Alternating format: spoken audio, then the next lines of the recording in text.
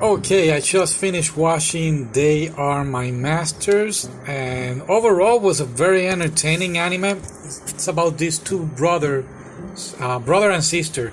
Both of them, they run away from home because their father abused them physically, abuse of the boy, not the girl.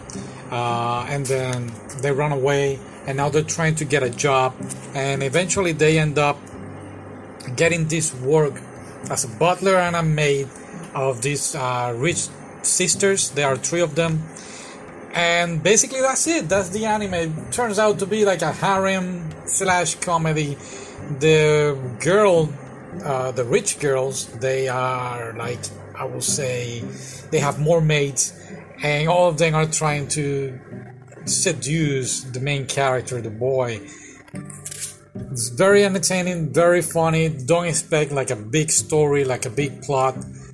There was a moment that I thought that they were going to go against their father, and it did happen, but it just happened like 30. It's just one episode or maybe 12 minutes of a regular 24 episodes. So nothing big. Then what else happened that got really my attention? Oh, he gets assigned with this other girl, beautiful girl, and I post on my Instagram one of the videos, and this girl is trying to seduce him. All the girls are trying to, but especially this girl. And it turns out that I don't know why his sister has like a crush on him. It's based on a video game of PlayStation 2, so maybe the video game is more get into deeper in all of this brother and sister thing. It's also based on a manga novel series. Also is a PSP has a game. I was trying to check it out, but I could not find it because I was wondering if I could play it. Oh, but wait.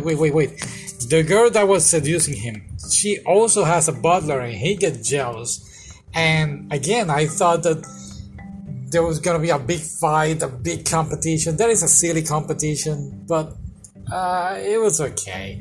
The funny thing is that he doesn't know anything about being a butler, and he gets trained to be a butler by the older butler, and that was kind of interesting to see how he trains. I thought it was gonna be more like a bodyguard, like that movie with Kevin Costner and the other one, the Whitney Houston, great movie, but it was just an anime. Alright, so I'll see you next time.